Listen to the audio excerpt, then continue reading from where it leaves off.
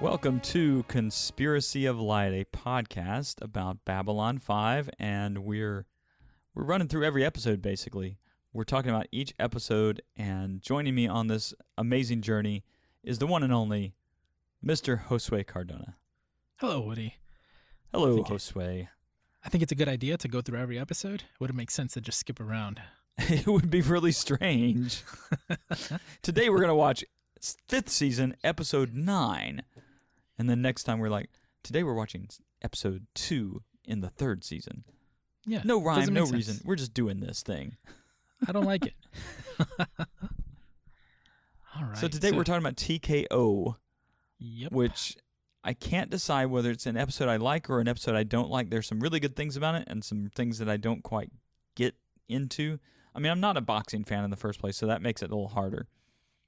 But there's a two-pronged story going on here, at least, so there's a lot of things to kind of hang on to and get your teeth into, so it does have some life to it for me. I don't like it. I don't like it at all. And I'm going to start off with the one question, my WTF moment of the episode. Excellent. What did Ivanova see? What? She had a vision of her father speaking to her? Not so much a vision. She was remembering what happened to her. If you'll remember the episode, and I can't remember the name of the episode right now, but it's the episode where her father died, and she was using a gold channel, and she was trying to get through to her dad, who was back on Earth, and he was he's in intensive care and basically dying, and he finally gets through to him. She finally gets through to him, and those are his dying words to her. And so when at the end there, she's just remembering all of this. It's just all coming back to her. Man, I did not remember that at all. Maybe it's because it's 2 weeks between watching every episode, but it didn't. That could be. Like she's standing there watching the rabbi leave, and all of a sudden, so you're saying it's a memory? I Yes. believe you. Yes. I was like, what just happened? How am I supposed to remember or know? Like, if I had not watched the episode where this happened, which it's all like I did because I don't remember it happening, how would I possibly know that that's what just happened? It's like she just I know. I mean, it was so strange. Babylon 5 is not meant to be watched in single episodes. It's still, I had no idea what was happening. And So even if you're watching it in when it's coming on TV, so it's coming on every week, right? You'd still be back a little ways from that episode. it's just I don't know. I saw that. I don't. Maybe it was me. Maybe I wasn't paying attention, and it was very clear. But it was not clear to me. I just kept thinking, what just happened? And remember, this is Babylon 5. It's a sci-fi show. It's in hundreds of years in the future. So I'm thinking, whoa. And it has her lots of weird mom- spiritual stuff that go on in it, and so it's easy to kind of think that maybe something is dad speaking to her from the grave. Well, what I thought was, her mom was a psychic. Maybe she's psychic, and her powers are starting to appear. But it's not that at all. It's just a memory. It's just a flashback kind of thing. She's looking at Uncle Yassel. I can't remember his name. She's looking at her uncle leaving, and she's just kind of having this sudden flash of memory of dad, and she suddenly realizes that she really does need to grieve the loss of her father. That makes more sense. Yeah. Well, that was my only issue with it. Well, that was the thing that I was confused about. But overall, I did not enjoy the episode. I mean, even with that cleared up at the end, I was still not confused, but I was asking myself, what just happened? It felt very. And was it because of that moment, or is there something more going on in this episode that just didn't catch your attention or sent you in the wrong direction? Or So it was a story. It was two people's stories. right? One was Ivanova's. Yes. And the other one was Walker Smith. Walker Smith. who we'll probably never see again and never saw before this. They spent True. a lot of time, and there didn't even feel. It didn't feel like an important event, like him getting accepted and opening the door for humans here after apparently other aliens saw it as colonialism, cultural appropriation. Yeah. And then he didn't win, but he won, and the humans won again. And right, we triumph over the deadlock that aliens have created for us. Yeah. It's like, oh, they tried to be anti-human, and we showed them. And let's also make note that Walker Smith often refers to the people that he's fighting as snakeheads. Snakeheads, what? So he's got a racist bent to him, and Garibaldi didn't do anything to clear that up. And maybe that's just not the kind of relationship they have. Maybe Garibaldi has some racism also, you know. But still, it's just kind of like, what? Yeah, I didn't really totally get it. I liked some of the characters. I didn't really like Walker Smith. Now, to play devil's advocate, if the message was, hey, you can't just barge in here and do whatever you want, humans. You got to come in here and do it with respect and follow and do it the right way. Yeah, and that's a good devil's advocate position. Yeah, but still, I don't need that. It felt like half an episode. Yeah, I'm sad to say that when I looked ahead, when we were last talking about the last episode, and I looked ahead and saw TKO, I'm like, oh man, doggone it. You remember TKO as I did unfavorably. Unfavorably. Just, well, number one, because I'm not a boxing fan. And I don't really, you know, they make this big deal of Muay Thai being about respect and being about, you know, and almost like they're almost treating it like revered martial arts on earth. But at the same time, there's nothing to it. There's one ritual to it. There's no discussion of the meaning behind the Muay Thai and why it's so important to people and why it's so important to these various cultures that attach themselves to it. You know, it's definitely one of those spaces where Earthers know, the rest of us, yes. We can all kind of agree we're on the same page, and you guys are the colonialists, and you guys suck. We're not going to let you in. And I thought even with the threats he was facing, you know, he almost should have like some situation where he faces off somebody, you know, while he's walking around the Zocalo or something. Never happened. It was kind of like all these things were dead issues. Yeah, the guy who brought it up got knocked out with one punch, and we never saw him again. Yeah, it's a really poor story. I'm sorry to say. And I'm just gonna say it and then walk away. Okay. The sayer looked and sounded like a Buddhist Chinese martial arts stereotypical master from movies of the era. Yes, he did. Yes, it was. Even though he's an alien. What do they call that? It's an exploitation sort of genre, but I don't. Yeah. You know, typical martial arts kind of thing going on. Yeah. I don't know if it was just like a matter of we need to put something in here to flesh out this moment of Ivanova's story, but it doesn't. Even the back and forth between the two, like the juxtaposition of the two things going on. So She's sitting Shiva while he's getting beat up. I guess in some sense they're both experiencing some sort of equilibrium at the moment, but I don't see the connection. It was really kind of tough for me. You and I have never put so much brain power into trying to justify an episode of Babylon 5. I felt the same way. Like, I just finished watching the episode before we started recording. Yeah. And I was exhausted by the end. I was like, I'm trying to make a connection here. I'm trying to see a pattern. No, nothing. I got nothing. Nope. You know, it's interesting, the character of Walker Smith. I guess Walker Smith was the original name of Sugar Ray Leonard, but I didn't know that. But Walker Smith,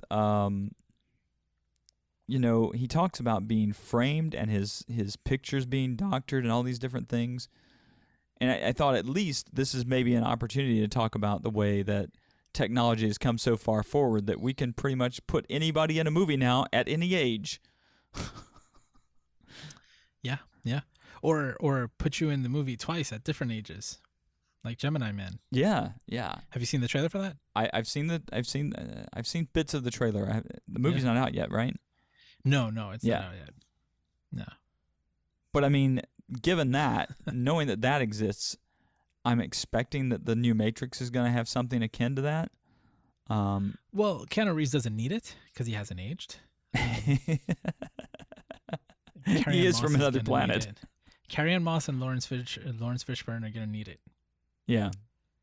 Hugo Weaving, maybe not.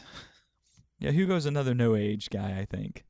Yeah. Well, he already aged, right? I think he's done aging. Well, I mean, like Patrick Stewart. It doesn't look like much age has happened. Oh, no, I disagree. The Picard trailer? Yeah. He looks really Oh, there's old. some times that he does, yeah. Because he's keeping the beard. Yeah, he looked like around the eyes and stuff like, yeah. What were we talking about? The Muay Thai. Yeah, there was nothing of importance discussed. Like, it wasn't even a story of a man trying to find redemption or a fighter who was looking for that last hurrah. It was like, no, man, I want to fight nobody else is going to let me fight. So I'm going to fight here. I'm going to fight once and then I'm going to leave.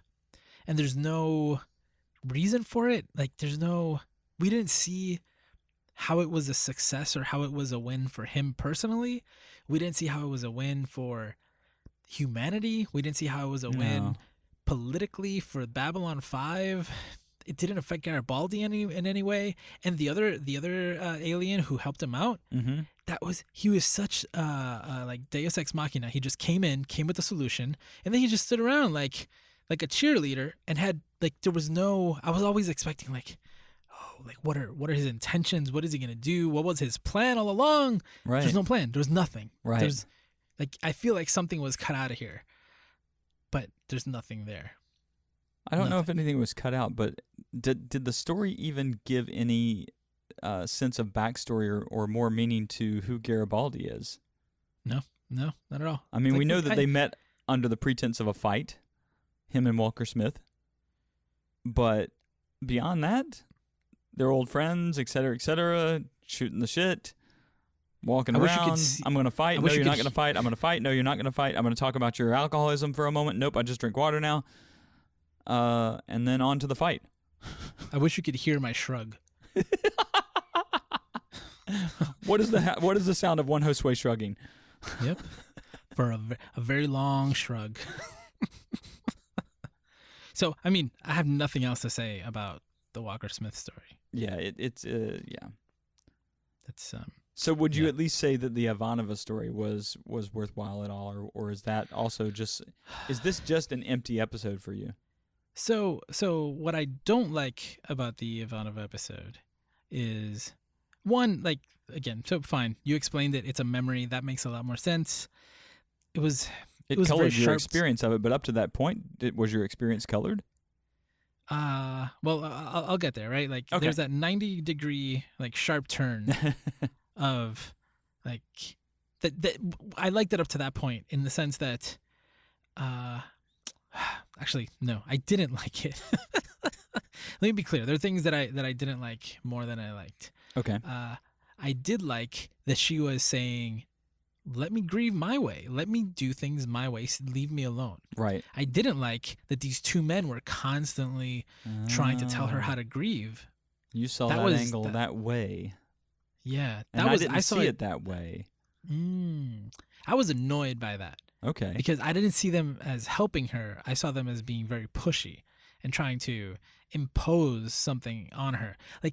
Ivanova, we know best for you, right? And that's kind of the message. I mean, the rabbi at the end, he's actually very nice. He's like, look, I've got the thing. I'm going to leave. It's fine. He didn't really guilt her into it. He could have done more, but he really didn't. And he left and everything was going to be okay. And up to there, I was like, yeah, she stood up to them and she didn't. And then she took that 90-degree turn and she had the Shiva, which is fine.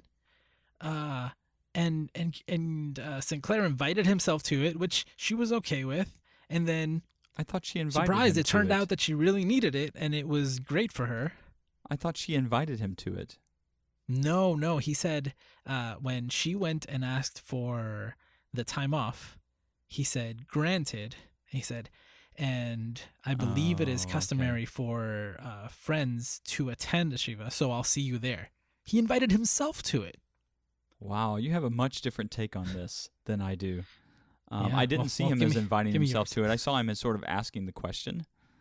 And, and so if we didn't have, so you're looking at it from a lens of sort of patriarchy versus Susan kind of thing.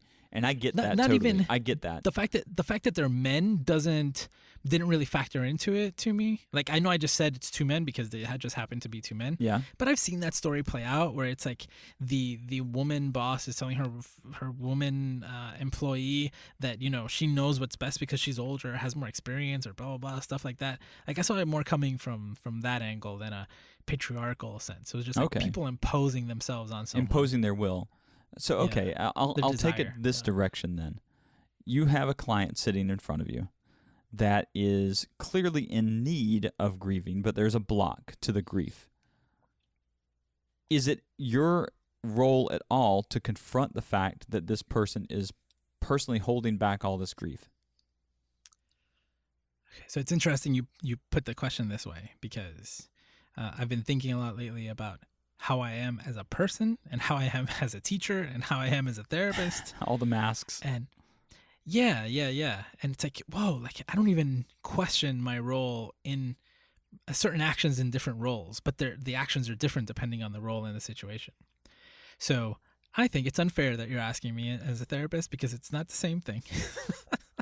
Because basically Sinclair is a friend in this situation, although he happens to be her boss. And the rabbi is also like a family friend. Although in his case, if he is a rabbi, then he has like a religious duty to at least push in that direction, which bothers me. Interesting. Okay. Religious pushiness is still pushiness. So to answer your question, it depends why that person is there, and I don't know. I need more context. But like, if Ivanova came to, I don't know. I didn't feel like Ivanova. We didn't see her struggling in a way. I didn't see her suffering because of. I didn't see her like not being okay because she wasn't grieving. She was like stoic before her father died. Sure, she's been stoic most of her life. I mean, all she's got to hold on to is heartache right now. Yeah, but I don't think, like, I don't mean stoic in a negative way. I just mean like that's her and that's what we see. So I didn't see an indication of her needing anything or possibly wanting that or missing that or gaining benefit from that. That's what bothers me about the episode. Like, if you would have shown me that she wasn't okay and then she had the epiphany that, you know what, I think this would do me good, I would feel very different about it. But I didn't see that happen at all. Well, no one forced her to say, Uncle Stossel, will you sit Shiva with me? The writers did. The writers' room did. Oh, okay. We're not going to take characters as real now, huh? They're just writer creations. Well, it's a hard, sharp turn that happens, and I don't see, like, she's resistant. Like, why? It's not like Sinclair saw something and then called the rabbi to come help her. It's not like he was trying to do this before. No. It's like Sinclair hadn't even she's completely considered it. Yeah. All right, She so was let's fine. put it this way then. If you know someone hasn't grieved, is there some reason that they need to grieve? Or can they just go through and just like cut it off completely? That's the end of my emotion. I'm never going to address it again. I'm just going to go through life this way. So I think I don't like your line of questioning. I think you're simplifying things too much. Okay, I apologize. For my You'll have liking. to But it's help okay. me But not I'll simplify. bite. I'll bite. Okay. So I think that people grieve in different ways. Sure. So I don't think that there's a right or wrong way to do it. Mm. So I think that she could have, the indication I got from before, right? Like, now I've seen her at the Shiva and I'm like, oh, well, you know, it seemed like it did her good. I don't know what effect that's going to have on her afterwards because I don't know what effect it was having on her before. Probably none at all, because this episode is probably going to go down in history as nothing that even makes a The ripple most in the world of Babylon 5. It's not. Eventually, JMS is going to be like, yeah, the episode's not canon. He'll tell us from his deathbed, and you will be remembering it at some crucial moment in your life, Josue. I wouldn't mind it if this ended up being the case. It's like that was the week he was on vacation. Like he wasn't in the writing room, and you find out. So nobody. They really call it like it's like a lost episode that was accidentally broadcast.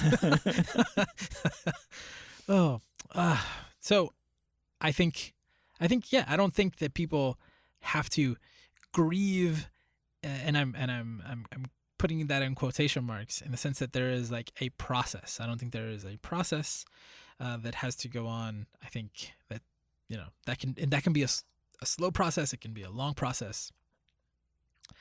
And so, yeah, I don't think the Shiva was necessary. Okay. No, that's my position. And that I mean, I guess basically you're challenging a basic concept in therapy that we have, which is, that we recognize blocks. We try to help the blocks get out of the way, sometimes by confronting the client with a particular point of view to say, it looks like this is going on. That's your point why about I keep the rabbi, saying, I think perhaps people in religious positions and people in therapy positions are very similar people at times, just a little bit. I'm sure I'm going to get hell for that. This is why I don't think that if I have there was no indication of it before. Okay. Like if I was her therapist, how would I know that was something that was going on or something that I might be able to help with? So the writer needed to basically add something that would show that she was struggling with something. Yeah. Rather than just laying in her room reading Harlan Ellison's book. Does that seem like a problem? No. Is that a symptom? No, right? Yeah. I don't see anything. I mean, you're right. There's nothing to indicate that there is any issue here. I totally get that. She wasn't slacking at her job. No. She didn't even take off time. She was like a great employee. She's highly ranked. Like she's respected. There's no indication of anything going of her needing the rabbi or needing Sinclair or needing a therapist in this sense.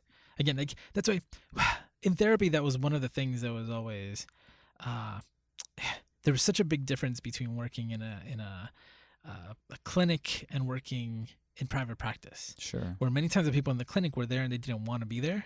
Yeah. And the people in private practice always they wanted to be there. So like in private practice, someone would come and say, "My father died. I think I need to grieve, but I don't know how, and I think it's affecting me." Yeah. Versus somebody comes to you and their father died, and maybe that's not the problem, right? Like the biggest issue in their life right now. Right. But because I believe in, the 5 stages of grief or something, Mm-hmm. and then I'm like imposing, well, we should really talk about your grief, and and the kid's like, well, actually, I'm getting bullied at school, and that's the big problem. But sure, let's talk about my grief. It's a delicate dance. It is, and it's not easy to sort of be the lighted clearing for someone to present themselves into, and not do it in a way that's forceful or coercive. So you're asking me a lot of questions. What is your view on all of this? So, and I'll admit that I am probably coming from a semi-biased perspective. So, having seen, I kind of retroactively say, okay, having seen her at the Shiva, having seen her have a fall apart moment where clearly some block was breaking up, in the psychological sort of psychodynamic sense of what blocks are.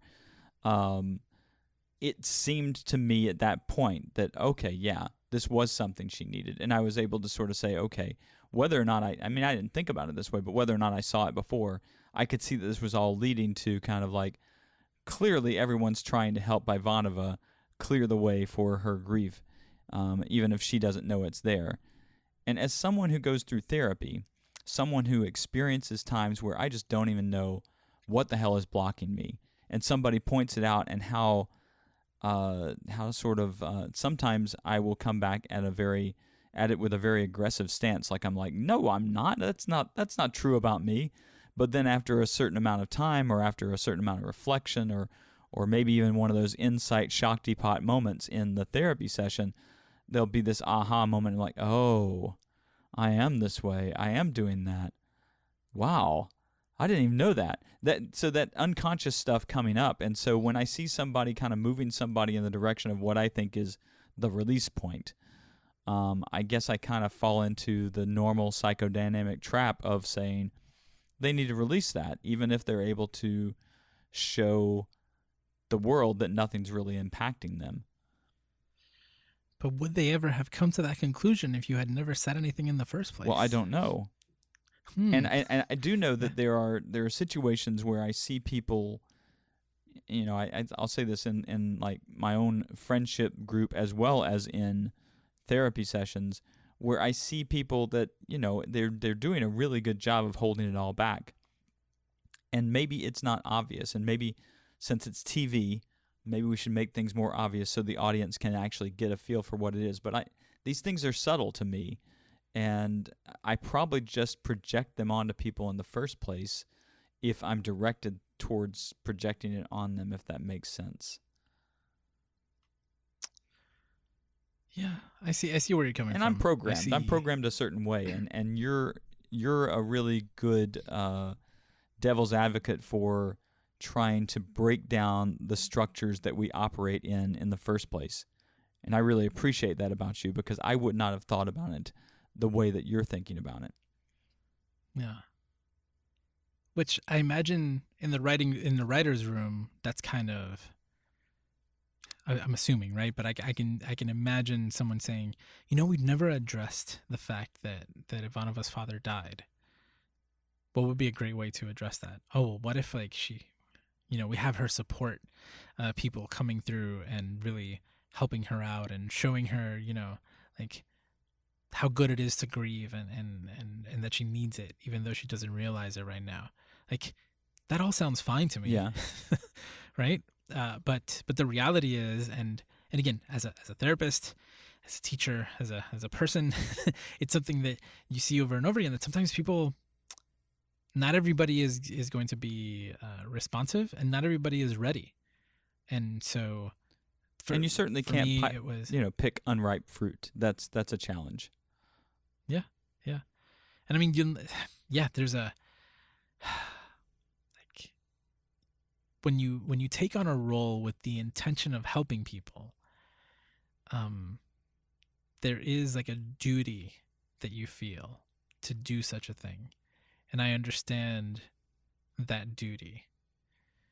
But I've always been very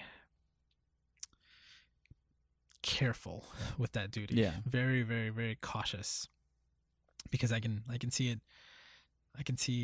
I've seen it cause, I can't say that it's universally been great when one person tries to help another person because they think that they know what is best. That doesn't always work. True. I'll agree with that. And like I said, it's programming. I have a psychodynamic background that then catapults itself into humanistic transpersonal psychology, so I have a certain view of the world in the first place. That's playing havoc with this particular interpretation, I think. So I like this. I like what you're saying, because there was a time when I was studying different philosophies and different things, different ways of seeing the world, and there was a moment where two ideas clashed, which was my ability, my power and my ability, and perhaps my responsibility to help other people, versus my ability, my duty, and my responsibility to help people help themselves. Yeah. And there's a big difference there of so in a situation like this, and I ended up flipping. I ended up going from I can help people to I can help people help themselves. Okay. Which is, I mean, depending on the context and how you look at it, it can be very different. But I ended up flipping and going to, obviously, the side of helping people help themselves. Right. I don't think, it even makes me feel uncomfortable, this idea of just because I can help you doesn't necessarily mean that I should or that I will. And I feel okay with that. But I, like, so I like where this conversation ended up, despite the garbage episode that we just saw.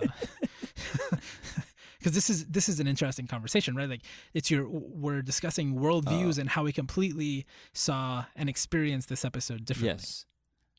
Yes. Something I'm thinking about. So, the background that I have in the various therapies that I've studied suggests that we're limited in. Okay, so the first premise, humanistic psychology, is that we are already whole, kind of thing. And we know that can't possibly be true because people are becoming, and they're not a static entity. And part of the role of therapists, and I've had to struggle with this particular way of looking at the world. Part of the role of therapist is to make a path wherever I see a path needs to be made. And it doesn't mean, so you're talking about helping the other person help themselves. That's the goal, is to help the other person help themselves, but to show them something they might have missed about the path that's around them. So, you're kind of going through a blinders, and I show you, pull off this blinder, and you can see a more whole picture. And then you make a decision based on the more whole picture.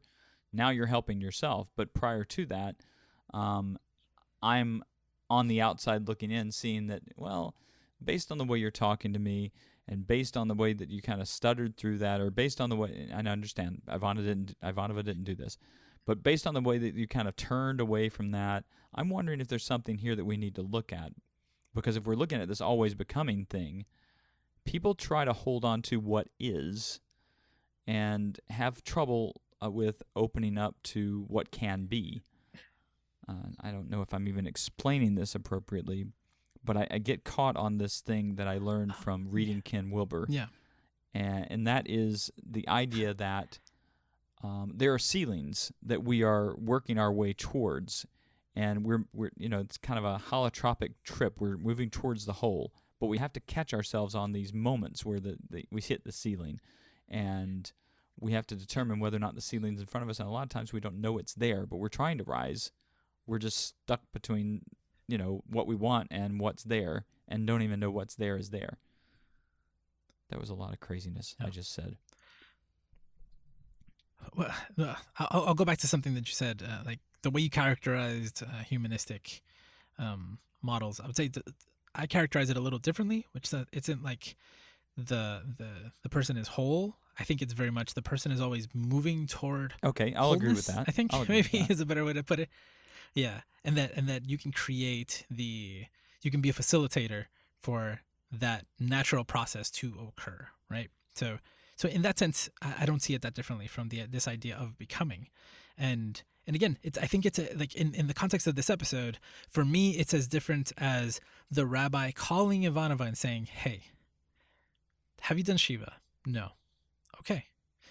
Let me know when you want to do it, and I'll come to you. And also, like, I just want you to know that I think it's really important, but I don't want to seem like I'm imposing this on you. So, like, I'm a rabbi. This is really important to me. So every now and then I might ask you about it. Is that okay?" And then kind of leave it at that. And from Sinclair, the same thing. It's like, "Hey, the rabbi came by to talk to me. So if you want the time, it's yours. Yeah. You just let me know." I get that. But like that's not the position that they took. They were very pushy, like I said before. And so, I mean, that would have made me, like, that's how I would have handled the situation. And as a viewer, it would have made me feel more comfortable. But I don't know. Again, it's hard because obviously it bothered Ivanova at the beginning, but eventually it got her to break through that ceiling, right? That she wasn't aware of, and it helped her move forward.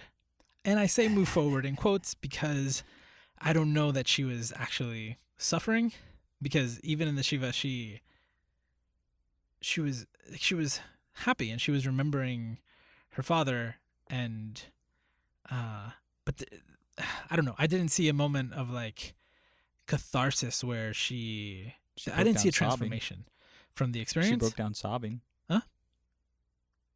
Yeah, but maybe that was it. Maybe maybe that's the transformation. I don't know. You think you can remember something and cry?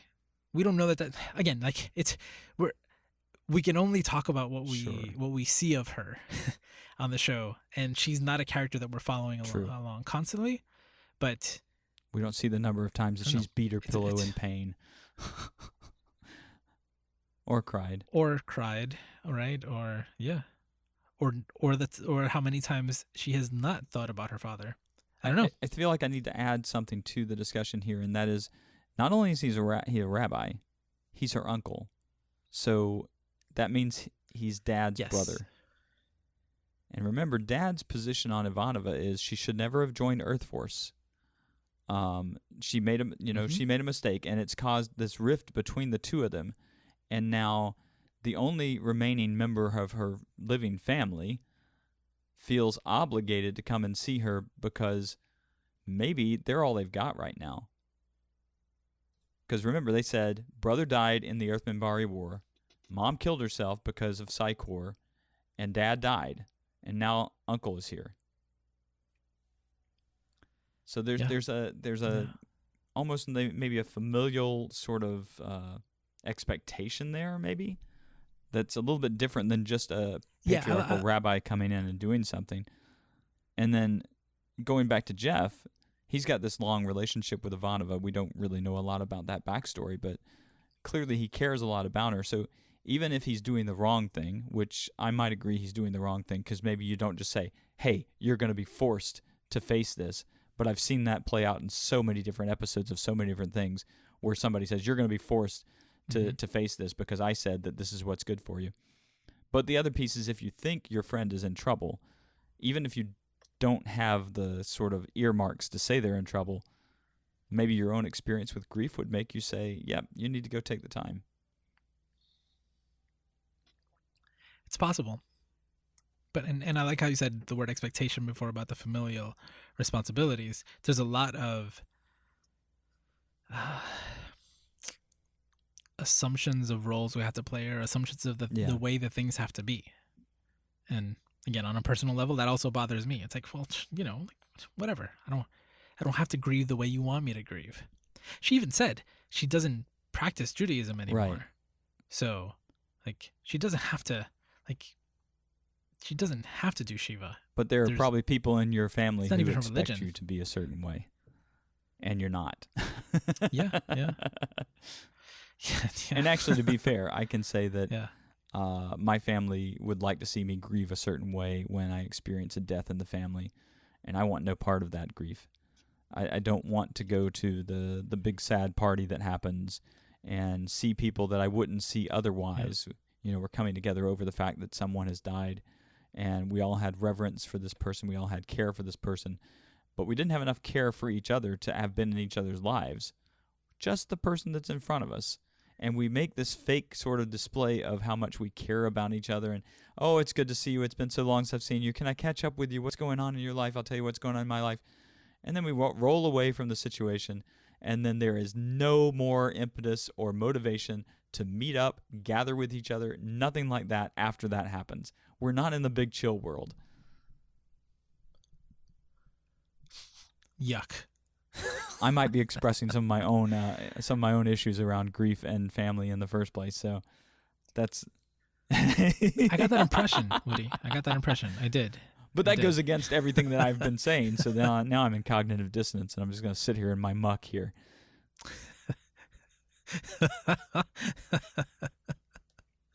Yeah, I mean, we could get more personal into it, but yeah, no, I understand. It's oh. What's that? Huh. What if that's the connection in the episode? Like, the Mutai is a culture that doesn't allow... You're really reaching. I'm trying really hard. But I want to hear you. I want to hear you go on and expand. Go ahead. Okay, let me try. Okay, so the Mutai, right, is a sacred cultural ritual. Okay. Practice, right? Not just a ritual, but it's like a regular practice that is exclusive to a certain group of people. And this person is coming from the outside who wants to participate and he is not welcome because he is not one of us. But then you have Ivanova, who used to be, right, who used to identify, right, as Jewish, and now she doesn't anymore. And now the group is trying to pull her back in to be a part of a ritual and a practice that she no longer wants a part of. They both end up in these cultural practices, and they are, I don't know. You're on a good roll. I really like it. I don't think so. I'm just I don't really see it anymore. I did for a second at the beginning, but it's like looking at too much of a stretch. One of those Magic Eye posters, and you're like, oh, I think I saw. Oh no, I didn't see it. Nope. There's actually no Z in that word. I said, yep. My eyes crossed, and I thought I saw just something, trick but of the light. Nope. Yep. Thanks for letting me try, though.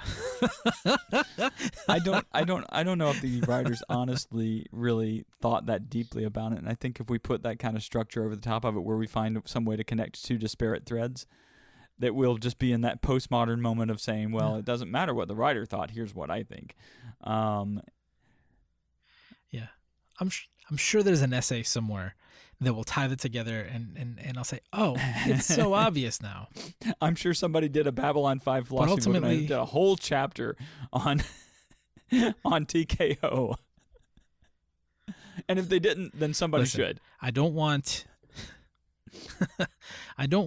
this to sound like I don't enjoy our time together, Woody. But there are times when the episode is so good that not even our conversation after is better than the episode. But in this case, our conversation is way better than the episode. Yes. I feel no offense. Good. I'm glad. Sometimes, I mean, like the previous episode, we were excited about it, but generating a discussion about being excited about a show is not always easy, especially not if it's like the last episode was kind of like a bringing together of a bunch of threads and making things kind of adding some mystery to the world, but at the same time opening some new threads of discussion. There wasn't a lot to say about it except to get excited about it and geek out about it. This one, I think probably when we're critical about something, we have a higher likelihood of being able to have something to talk about. Well, okay. I don't think it's that. I think it's that it made us think. Because really, Walker Smith's story, whatever, we were done in like 10 minutes talking about it. There's not really much there. But Ivanova's story, like it made us feel some things, and it made us think some things, and we saw it so differently that we're still discussing how differently we both saw it. So maybe from that angle, the episode has some value, not because of the episode itself, but because of the conversation it can stir. Absolutely. Plus, again, this is my first time watching these shows. I'm willing to bet almost anything that Walker Smith will never appear on the show again. But I think it'll be interesting to see if this had any effect on Ivanova at all. I also doubt it, but I'm invested in the show. I'm invested in the characters. I'm invested in her as a character. So I'm willing to go along and see what happens. Did you catch the one ad placement in the entire episode? The one ad placement? Huh, this is interesting. Zima. No, what was it? Zima. It was on one of the walls for sponsoring the Muay Thai. Get out of here. Wasn't it funny how at the beginning it's like the Muay Thai is like so sacred, and then at the end it's like, on Babylon 5 Sports tonight, the first human in Muay Thai history. And some really bad graphics on that particular That's not the screen. I'm telling you, oh man, watching on a 4K screen is not, it's painful. There was a moment after when Ivanova left the dinner with her uncle that the camera was pulled back really far so that you saw the rabbi alone at the table, and it, like, I knew he was there, but it was so blurry that I could see no detail on him. So the better Just our because the TVs resolution get, is so. the worse we were able to see the things that we used to love. I don't have a 4K TV, so I guess I should be happy. 4K TVs are expensive, man. Mine wasn't. Mine wasn't at all. Yeah. So I bought it. There are lots of 4K TVs that are not expensive, and this one, like, you can buy buy a small 4K TV, but again, the resolution, like, supposedly is HD, but really they just blew up. You can see the graininess as a result of making it bigger and you know. Yeah. Yep. So like they zoomed in and blew it up, so it already doesn't look great on a 1080p TV, and then 4K is like at least 4 times larger, so it's like you're blowing it up times 4 again. It looks really bad. I saw part of the episode on my phone. I'm sure. I didn't even think about that, but way. Yeah, I'm watching on 70-inch screen maybe, and it's not so great. Yeah. 70 inch. On how big of a screen? 70. Whoa. Yeah. So I'm watching on a 55-inch at 4K. So it's smaller. Maybe it is a 4K. But it's maybe like, I'm wrong. again, maybe just I'm the thinking of resolution. something completely different. Anyway. Maybe. Yeah. I mean, anyway, it's rough. It's rough. It's not. It's very funny now to watch different things and see when they've been remastered properly. And I don't know that we're in a future for where Babylon 5 is going to be remastered like that. I can just hope that Straczynski will. I really doubt it. Like, unearth it and revisit it somehow. I don't know. So this is a crazy tangent, but we're living today when we're recording this episode. I don't know when this episode will be released, but we're living in a time when all of these streaming services are throwing money at TV shows and trying to make things exclusive. So my understanding is that Amazon is the only place that has Babylon 5 right now. And maybe they paid to get some sort of remaster, which is I think what we have technically. It may just be the version that came out on DVD or something, but like it's widescreen when it shouldn't be. So it's cropped, and I don't know, all that stuff is makes it look worse in a way. But a lot of these channels, they're throwing like Disney, Apple said that they're throwing $6 billion at TV, at exclusive content. We don't know how. I mean, we have an idea of how much Netflix spends, and Disney is unbelievable. All the stuff that they're doing right now, all of the exclusive content. So, what I'm saying is that there's got to be an opportunity somewhere with one of these big streaming companies to say, "Hey, we want the exclusive rights to a remaster of Babylon 5." Like Netflix just did that with the show Neon Genesis Evangelion, which is a very popular anime. And they bought the rights, they remastered it, and they even got like new voice actors for the entire set. Like they completely remade it, and now they're the exclusive place to get that. So I wonder when we saturate, when we get to the point, like, we're looking back in time. We're looking at Babylon 5. You're looking at maybe Firefly and some of the other some of the other shows that struggled so hard to get up there. Stargate, started on HBO and then moved on to Sci-Fi, and there was a continual battle as to whether or not these things were going to continue and last. And now we're in a place. Well, and luckily the Expanse is still going, right? Well, it was on Sci-Fi for 2 seasons. They canceled it, and then it got picked up by Amazon. So it's like it was fortunate that Amazon is exactly what I'm saying, which has so much money. They're like, you know what? We like that show. We're going to give you a budget. We're also going to let you curse on the show now and go crazy with it. So I just wonder when it saturates. When you get every channel that you have has some piece of content that everybody is excited about, whether it's Game of Thrones or Battlestar Galactica or whatever is going to catch people's attention. And you've got 30 different streaming channels.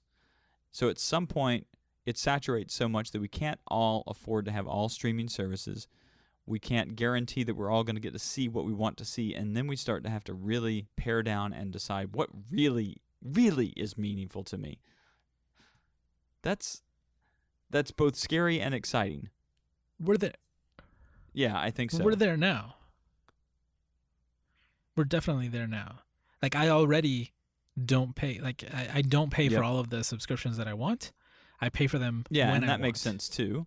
So like I I pause Hulu and I pause VRV, which is another one I subscribe to, and then I'll pay for Netflix. I'll turn off DC Universe. Like I'll switch it up. I'll change because like there's enough content in any one of those for me to not need the others. Also, there's not enough time, but there are more than 30 streaming channels you can pay for. That's true. I mean, and again, they're more. The last and more. one I remember that was YouTube Red, and coming up with a continuation of Karate Kid, which you never thought you'd even care about. Now suddenly, yeah, I haven't seen Cobra it. Kai. I don't know anything about it. Season I just 2. have kind of It's already out. a semi-interest in seeing it because I really enjoyed Karate Kid, and because I think that they're doing something interesting. But I can't afford all these streaming services. I've got to stop at some point, and I'm rewatching things rather than watching new things for the most part. Yeah. I'm rewatching Babylon 5. I'm rewatching Next Gen in order to get ready for Picard when it comes out. Rewatching Parks and Rec just because I want something that's going to be fun for the whole family. Yeah, I think this is less of a problem for the consumers and more of a problem for the companies. Yeah, because they continue to split the pie. When Babylon 5 was on the air, a show. Yeah, so way more people were watching one show. Like a successful show is getting way more viewers per episode than things that are available now. Yeah, and even now we see that video games are making more money than TV shows and movies. They do, and movies. So and sports one and of our everything favorite else. sort of medias is taking a back seat a little bit, and at the same time growing, which is just crazy. Yeah, that's I mean, I could go into that. Yes, that's not what the show's about. We're a Babylon 5 show. Well, I think it just comes down until to 10 minutes ago. Babylon 5 is the tangent off which we discuss things, and that's pretty exciting that there's enough content even in bad episodes that we can have discussions. Yeah. So what is next on this trip that we're on here? I just want to take a look at it real quick. The next episode is Grail. I don't give answers. Is that a good one? Okay. All right. Well, this was fun. This was way more fun than I thought it was going to be, and way longer than I thought it was going to be. Yeah, well, it was good that we had such different experiences. That's always exciting. It's been exciting. I'm looking forward to. I mean, I know it's 2 weeks away, but I'm looking forward to the next one. I know, but we've all got 2 weeks. We've both got things that are pulling us in all these different directions. All right, Mr. Six podcasts in one weekend. I have a problem, but I can make time. All right, well, I'll say it's my problem then. I can't make time because I've got so many things that I'm working on right now. It's all right. I know, man. But I love talking to you, Josue, and I love talking to all the people out there, although we're not talking. I imagine that you're saying things to me, and I'm saying things back. Yeah, I mean, whenever this episode comes out, I hope so. Hopefully, we'll have some conversations going. It's gonna be really interesting to tell people when hopefully we record. It's not gonna be too long now. It's on my upcoming agenda for the next 2 or 3 weeks to get 1 or 2 episodes out. I'm gonna tell you something when we stop recording that will definitely, I think, accelerate that timeline. Are we going to leave this piece in there? I guarantee it. Oh, that's right. I'm the editor. You can leave it in. Damn it. You're going to edit this. You can leave that in. I figured maybe if you were the one recording, you'd be the editor. You can leave it in. It's fine. But then you're not going to edit it all is what's going to happen. No. I mean, you won't like how I edit. I told you I'm done editing. I'm just going to release them as is. Right. Yep. That's how they get out into the world, Woody. That's how people listen to the episodes when they're published. Of course, I only bring it up and say it every single week to guilt you into editing and publishing. Yeah. So, oh, okay, all right, got you. I hear Okay. you. I see Fair you. enough. I'm coming for you. Do we have an outro for this thing yet? Do we have a catchy catchphrase? No. Catchy catchphrase for the end? Just, Okay. it's all just a right. basic Someday. thanks for hanging out with us. We had a great time, and we look forward to seeing you again on Conspiracy of Light. There you go. I like it. You get to hit the stop button.